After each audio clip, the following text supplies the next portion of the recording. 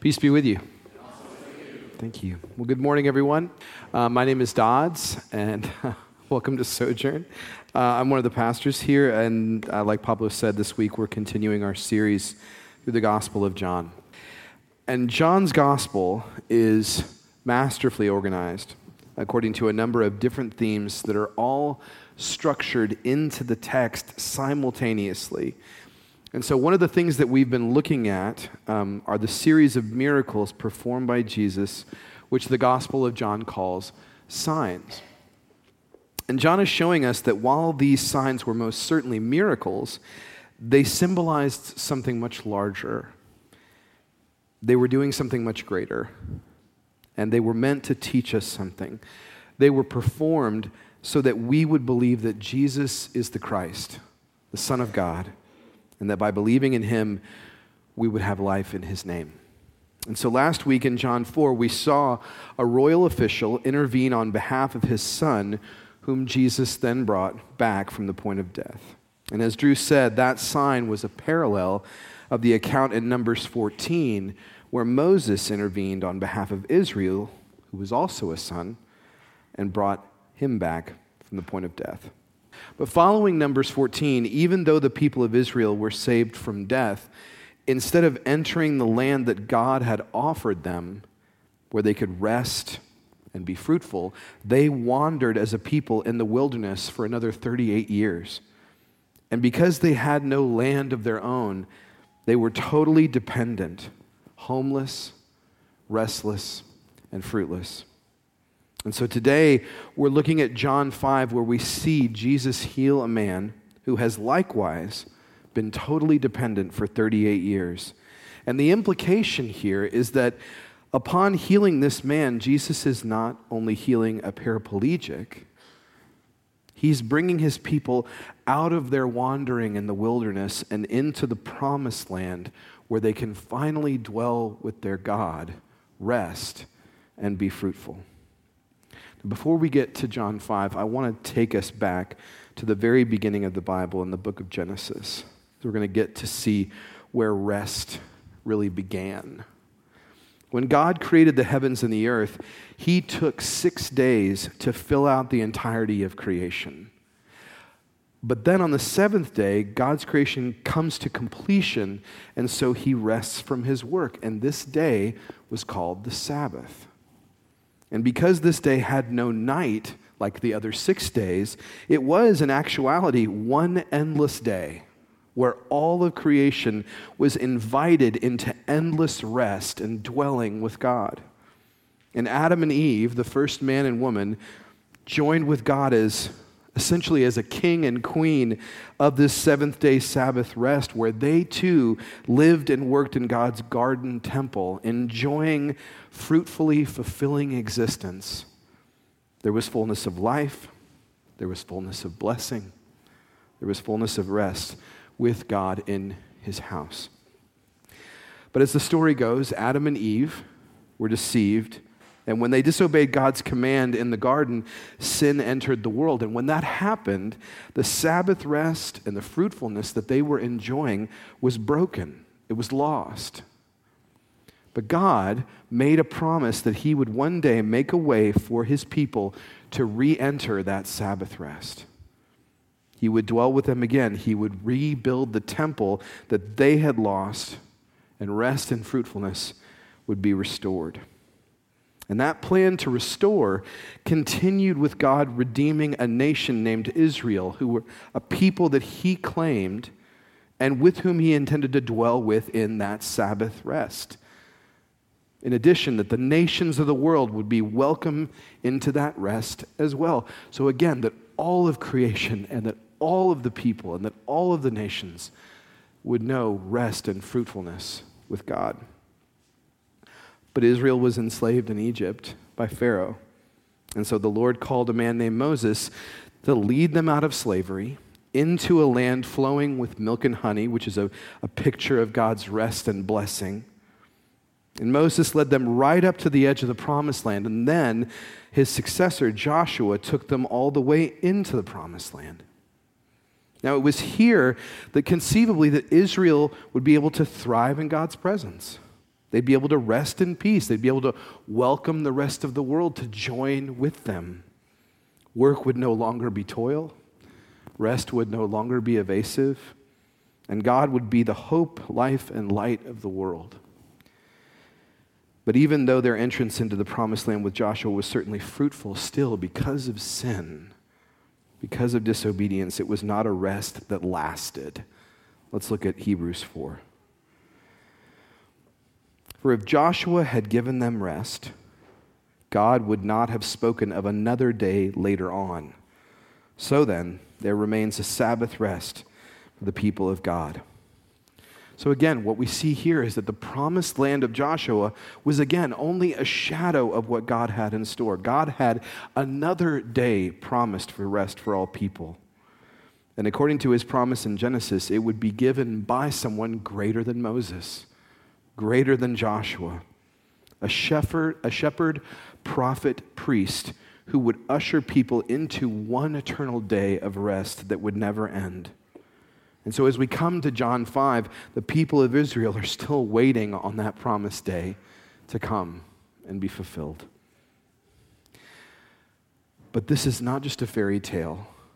This is not just a fable that we're looking in on. All of humanity, all of creation still lives in a state of longing to enter a home that brings rest and fruitfulness.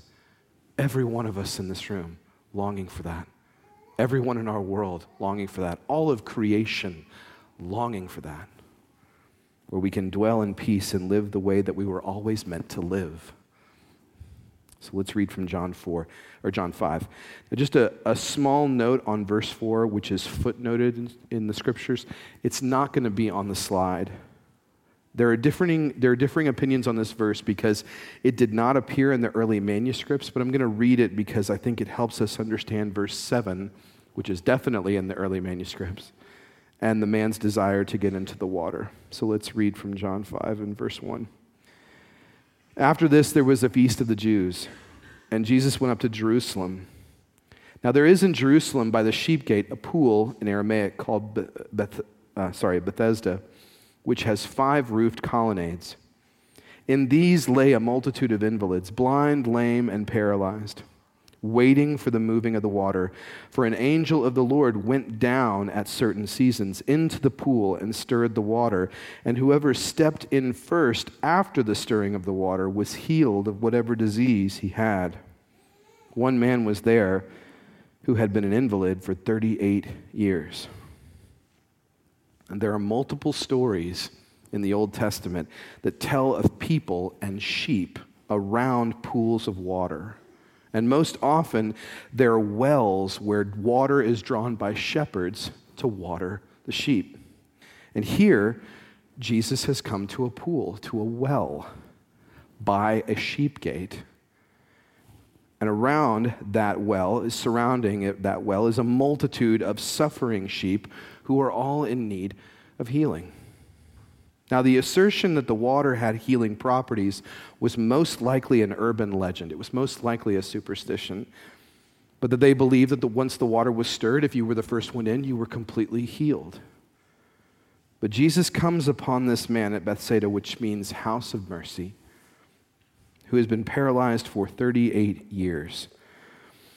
Now, we don't know if he was born this way. We don't know if he's 38 years old and he's been paralyzed his whole life. We don't know that if he was paralyzed at 20 and he's in his late 50s. But the important thing for us to see is that for 38 years, just like Israel's 38 years of wandering in the wilderness, that this man isn't just one man, but a representative of Israel languishing outside the promised land. Let's keep reading. When Jesus saw him lying there and knew that he had already been there a long time, he said to him, "Do you want to be healed?" The sick man answered him, "Sir, I have no one to put me in the pool when the water is stirred up, and while I am going, another steps down before me." And Jesus said to him, "Get up, take up your bed, and walk." And at once the man was healed, and he took up his bed and walked. Now, this seems like a very silly question. a man who has been coming every day, who has been brought every day, probably by his family, to come to this pool to be healed. And then he's asked, do you want to be healed? If we think of it as only a man, then it's a silly question. But if we think of this man representing Israel, then Jesus' question is not strange. Because now he isn't just asking one man, he's asking an entire nation. Israel, my people, do you want to be healed? Now, Israel, the Jews, were God's chosen people, but they believed that they were the ones who were well, and that it was the rest of the world that was sick. Israel believed that they were God's favored people, and that anyone who was outside of Israel was sick, and that anyone who was actually physically sick, even inside of Israel, were not favored by God. But by asking this question, even though Israel does not believe that they are lame, blind, or paralyzed, Jesus is exposing Israel and saying, Israel, you are still wandering in the wilderness. You are still lost. You have not entered the land that I have for you, the rest I have for you, and the living that I've always intended for you, to be fruitful garden priests. I ask you, do you want to be healed? Do you want to come out of the wilderness? Now, the paralytic knows that he's sick, but he believes that his healing will come from the water. And if he could get into it, he believes he'll finally have his rest. He'll finally be able to thrive in blessing. I think we're all tempted to believe that if we could enter certain waters, that it would make us well. It would lead to our thriving. What is it for you?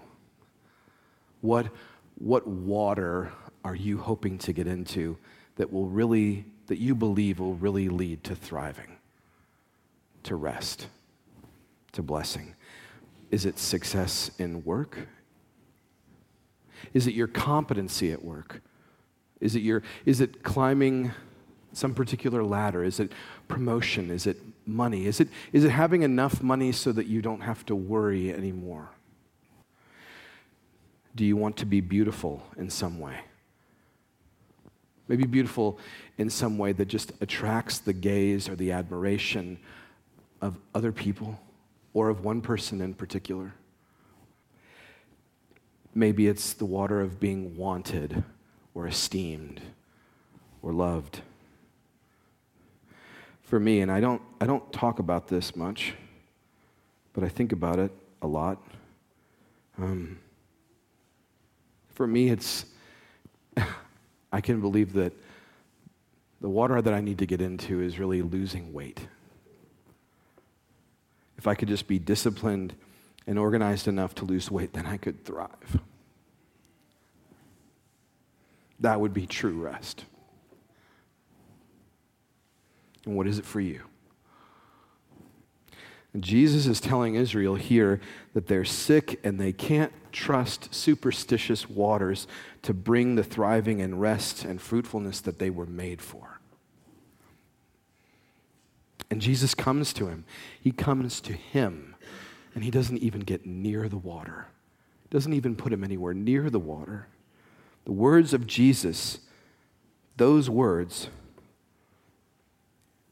the word that speaks and makes this man live.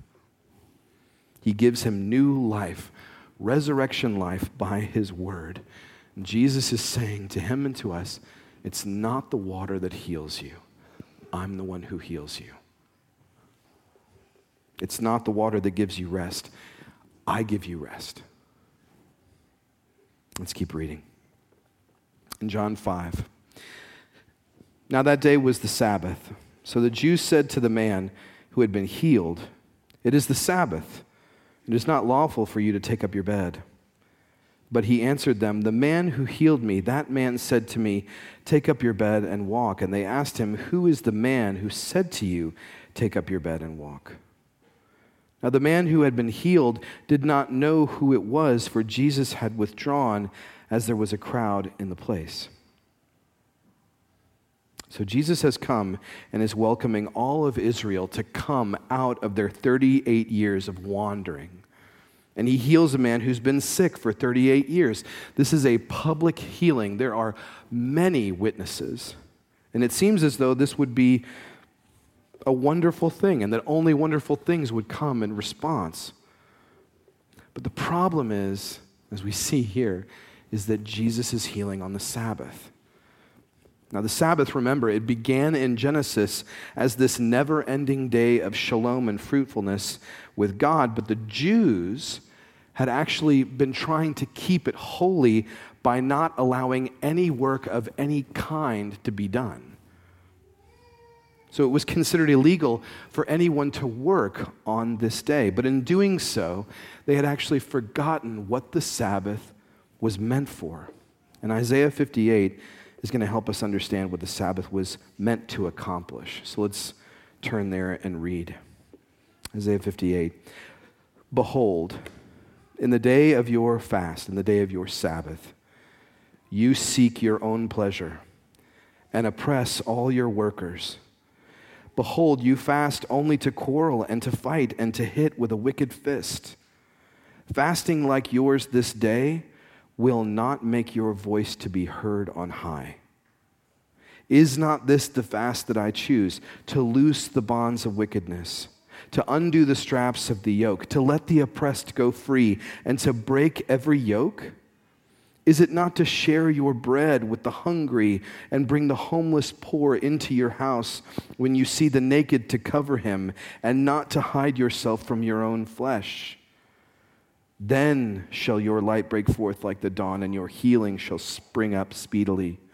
Your righteousness shall go before you. The glory of the Lord shall be your rear guard. In the book of Deuteronomy, which is in the Old Testament, the Sabbath commandment was based upon Israel's redemption from Egypt, on their rescue from Egypt, in which the children of Israel were released from bondage to the oppression of Pharaoh. So the Sabbath, as we can see here, was always meant to commemorate the release of the oppressed. Israel wasn't supposed to be ceasing from all work and doing nothing. They were to welcome others into the rest that God was providing for them. They were to share food with those who were hungry. They were to bring those who had no homes into their home. They were to bless those that they worked with and those that worked for them. The Sabbath was about God's people continuing to build God's kingdom on earth by extending the same rest and blessing that they were enjoying to those around them, so that all people would come and live with God and enjoy the rest that He gives. And what this highlights is that the Jewish leaders of Jesus' day, they were actually the real Sabbath breakers, since they were opposing Sabbath healing and release. In fact, this man, all of these invalids, all of the blind, the lame, and the paralyzed that surrounded Bethesda were barred from entering the temple of worship. They were barred by these Jews on the day that they should have been extending rest and blessing to those who were languishing. They were barring the doors. So what Jesus is doing for one son of Israel, He's actually doing for an entire nation. He's fulfilling the very Sabbath that God has called for, to release the oppressed, to bless the infirmed, to welcome into a home those who have no home, to clothe those who are naked. He's leading Israel back into God's presence and rest. Let's keep reading. Afterward, Jesus found him in the temple and said to him, "See, you are well. Sin no more, that nothing worse may happen to you." Does that make you uncomfortable?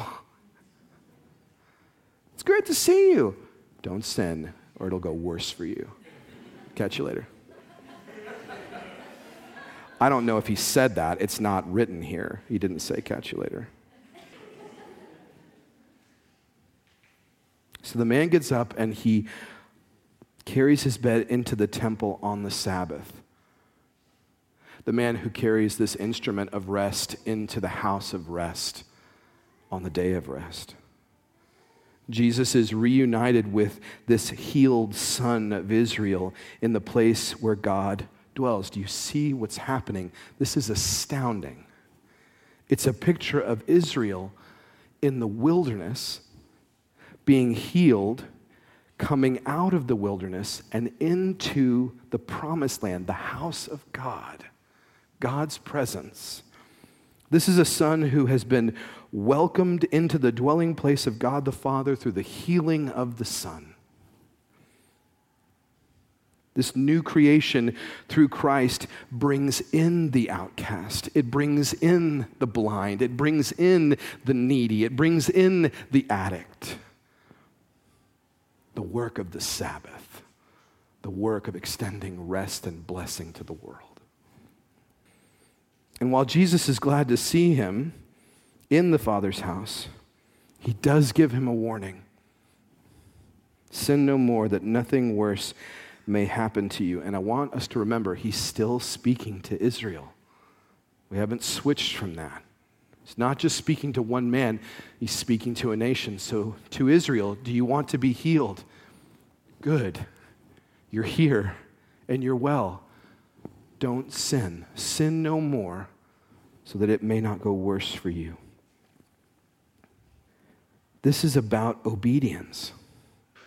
Jesus says, Israel, obey my word and stay in this land. Obey my word and stay in this house, in this temple. Continue to enjoy Sabbath rest. Obey my word and continue to work fruitfully in this house. Why? Because there are worse things than being paralyzed. What could be worse? What could be worse? I want to say that when we read this, this is going to be a little difficult, but I think we need to let the Bible tell us something and warn us here. Because this warning is not just for Israel, it's for us. So what could be worse? Well, in the book of Revelation, Jesus comes to assess all the different churches. And when he comes to the church at Ephesus, he sees that they're theologically strong. Their doctrine is really good. They know false teaching when they hear it. They know heresy when they hear it. They know false teachers when they speak. But he says, essentially, they know how to hate what is evil, but they have forgotten to love what is lovely. They had forgotten their love for Jesus, and they had stopped repenting of their sin.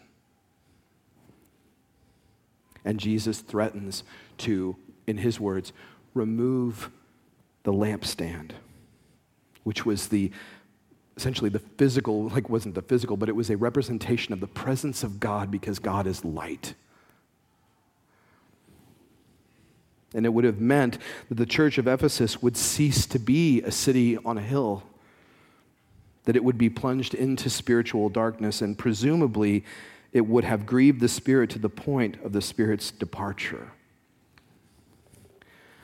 The reason that sin is so destructive is because disobedience breaks Sabbath. It breaks our rest. It breaks our fruitfulness as a church and as a people. I think what this, definitely at least one thing that this says, is that the worst possible thing would be for a church to gather and for God to be absent. In other words, sojourn, and this is for us, sojourn, we should not take the presence of the Holy Spirit in our midst for granted. We should repent and live holy, obedient lives, giving rest and healing to our neighbors, those who are far from God.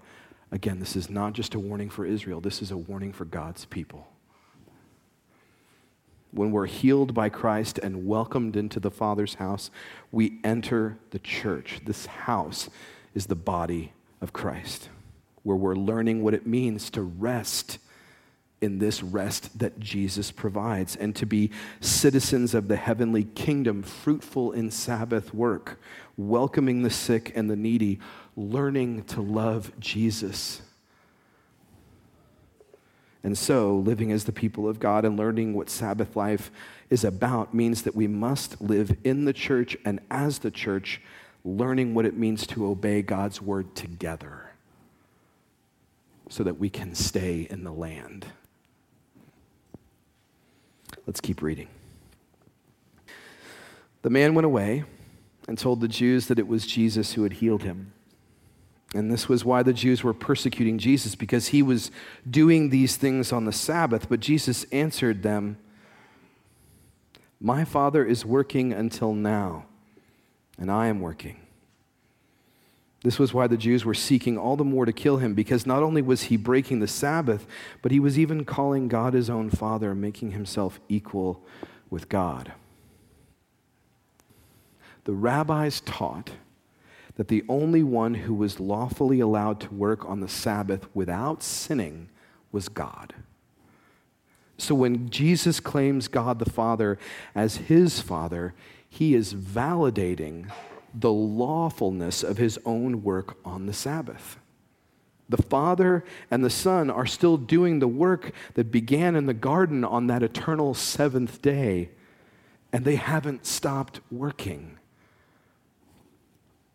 But even more than that, Jesus is claiming to be the true place of rest for all people, for all creation.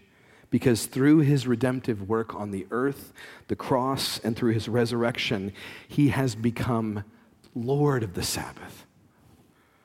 When he was accused falsely, arrested, enslaved, and crucified, he was enduring all of the oppression that our sin deserved. But he welcomed that oppression so that he could be the one who releases from oppression every man, woman, and child that call upon him and believe in his name. He brings the deep rest and salvation that the Sabbath only pointed to. Moses was the great shepherd of Israel. Joshua led Israel into the promised land, but Jesus is the greater Moses and the greater Joshua. He leads his people into the promised land by his own life, death, and resurrection and ascension. And Jesus comes to bring new life, a new world, a new creation. And he's giving a true form of rest and bringing gifts to the people on the Sabbath. Every Sunday when we gather here, this is a reminder that we have been released from our oppression. That through Christ we have been brought out of the wilderness and put into the presence of God where we can rest, where we can thrive and live the way we're always meant to live. And every Sunday we get to relive our exodus, an entrance into the promised land. And so as the church, we get to invite the rest of the world into that Sabbath rest as well. So let's be about Sabbath work, kingdom work. When we invite our neighbors over for dinner, it's not just an event, but we're building relationships and bringing rest to people who don't have rest. When we gather together monthly to pray, and as we show grace and love to one another in our gospel communities, our neighborhood parishes, we share the gospel with others. What we're doing in that is we're bringing healing. We're bringing words of rest. We're bringing service that heals, words that heal. When we care for coworkers or show hospitality to our neighbors or provide care or relief to the poor, we again are bringing rest. We're working to release one another from oppression, and that is kingdom building. Sabbath work, and trusting God to do all that he promised in us and through us. And one day when Jesus returns and the new heavens and the new earth descend, that endless day of Sabbath will be established again forever. Let's pray. Father, Son, and Holy Spirit, we thank you. God, we thank you for your word, which shows us that Jesus is the true Lord of the Sabbath. Lord, that in Jesus, true rest can be found, can be known. That it's not in water, Lord, it's not in superstitious water, but it is in you, Jesus. And so we ask you, would you make us a community, Lord, that as we grow theologically, that we would, Lord, that we would continue to repent, that we would continue to love Jesus. Lord, that we would continue to offer rest to others out of obedience to your word. Make us a church, Lord, that rests in your word, rests in not only the knowledge of your word, but the obedience to it.